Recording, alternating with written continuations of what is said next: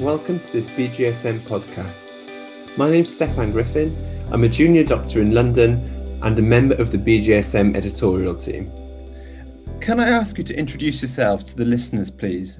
So we'll start with you, Simon, if that's okay. I'm Dr. Simon Kemp. I'm the medical director for the Rugby Football Union and have been working in the field of concussion identification, management and prevention for a number of years now. And I'm Dr. Patrick O'Halloran. I'm a sports medicine registrar in the UK and a researcher with Marker. Perfect. Let's get cracking then. So starting with you again, Simon, as you've mentioned, you've been involved in rugby medicine for a while now. Can you tell us about how the recognition of concussion has evolved over the last few years? Stefan, we'll concentrate on the elite game first, but really it's been transformed since the introduction of the pitchside concussion assessment, now known as the head injury assessment, in 2012.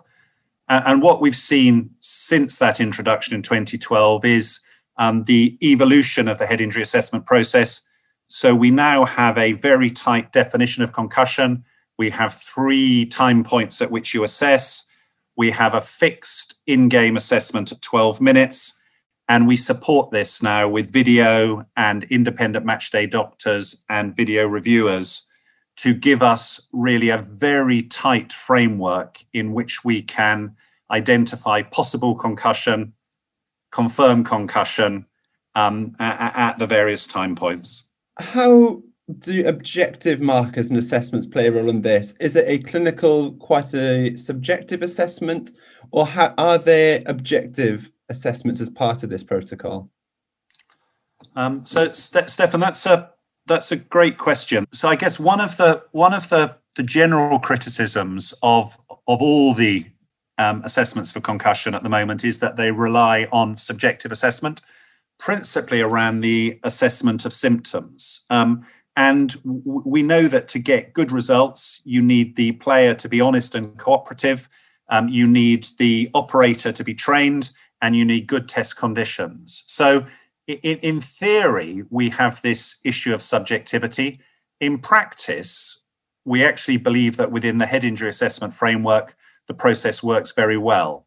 Nonetheless, we would like to move to a more objective set of assessments. And also critically, I think, Stefan, we'd like to have some insight into the biological processes that are being sustained by an athlete. Patrick, I'm going to bring you in now, if that's okay, to maybe talk about the objective markers that are used in the assessment of concussion. And I wonder if we can use that to then segue into the study that's recently been published in BGSM. Yes, thanks, Stefan. So in terms of objective markers, it's an area which a lot of groups are looking at for the reasons that Simon was outlining there. In terms of the current assessment, we're sort of assessing based around symptoms and signs of the injury, and having something which is underpinned by the biology of the injury more directly would be really useful in terms of the recognition and the management of concussion, so that we can do that perhaps more consistently between different settings where there may be more or less medical input to kind of do it. So that's the sort of primary reason for a lot of research going on to try and look into this. That, and also the fact that identifying biology of the injury more closely could help in terms of management strategies and monitoring of recovery as well. And so some of the listeners will be familiar with groups who are looking at research in that area, perhaps looking at protein biomarkers in blood. That's been a really hot area of investigation, but also things like MRI and EEG modalities are other objective biomarkers that groups are investigating to try and get to the bottom of that. There are some issues with using those other technologies, though. So blood, for example, is not brilliant, especially in the setting of community sport, in terms of its acceptability to practitioners and to patients. And likewise, maybe with things like MRI, where there's a big cost to that and a wait in order to get that, it's not practically been able to translate out into wider use. So our group, our study, was looking at salivary markers of concussion, which we think could be really exciting because they are non-invasive and because they can be sampled so quickly and easily. They're perhaps primed and ready to kind of translate out into the wider world, not just in elite sport, but in community sport as well. We'll leave the deep details of the study to listeners to pick up on. The paper is open access, which always helps. But what did you do in this study, Patrick? What were the protocols you followed, and what were some of the main take-home points? So we were looking to try and identify salivary markers of concussion in a group of male professional rugby players. The particular salivary markers we were looking for were small non-coding RNAs and microRNAs. And that may not be immediately familiar to everybody. So I'll just explain. Those are a category of cell-to-cell signaling molecules. So the simplest way of explaining it is, if you imagine you've got your DNA, which holds the kind of recipe for making a protein, and in between, messenger RNA kind of reads out the list of instructions to put it all together. Small non-coding RNAs get involved in that process between the messenger RNA and the protein production. And usually their function is to stop the expression of a gene in that way. So they're really important in a whole load of different processes to give a kind of subtle fine-tuning effect on gene expression. So that's a bit of background on what they are and what we were looking for. How we did it, we worked with the English Premiership and the English Championship to recruit players at baseline before the season started, and then to sample them alongside the head injury assessment process.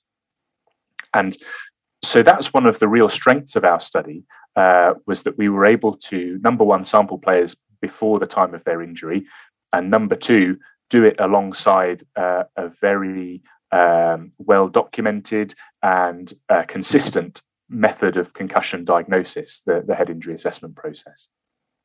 And so we sought to collect samples from players going through that process who were diagnosed with concussion, players who went through that process and concussion was ruled out, as well as players who didn't have a head injury assessment but played the match as normal, and players who suffered a musculoskeletal injury during the game. And that was one of the real strengths of our study also, that we ended up being able to look in some detail at our control groups, and we wound up having a group of people who all entered the process possibly having sustained a concussion, and then were split into a group who definitely did, and who were conclusively kind of ruled out from having a concussion. And that's relatively rare in biomarker research. Often you'll find a group of confirmed concussions being compared to an uninjured control group, which maybe isn't the test that you would use in life. So our take-home findings, over our first season, we were able to get a training set of data to identify a panel of 14 small non-coding RNAs that would diagnose concussion with a high degree of accuracy.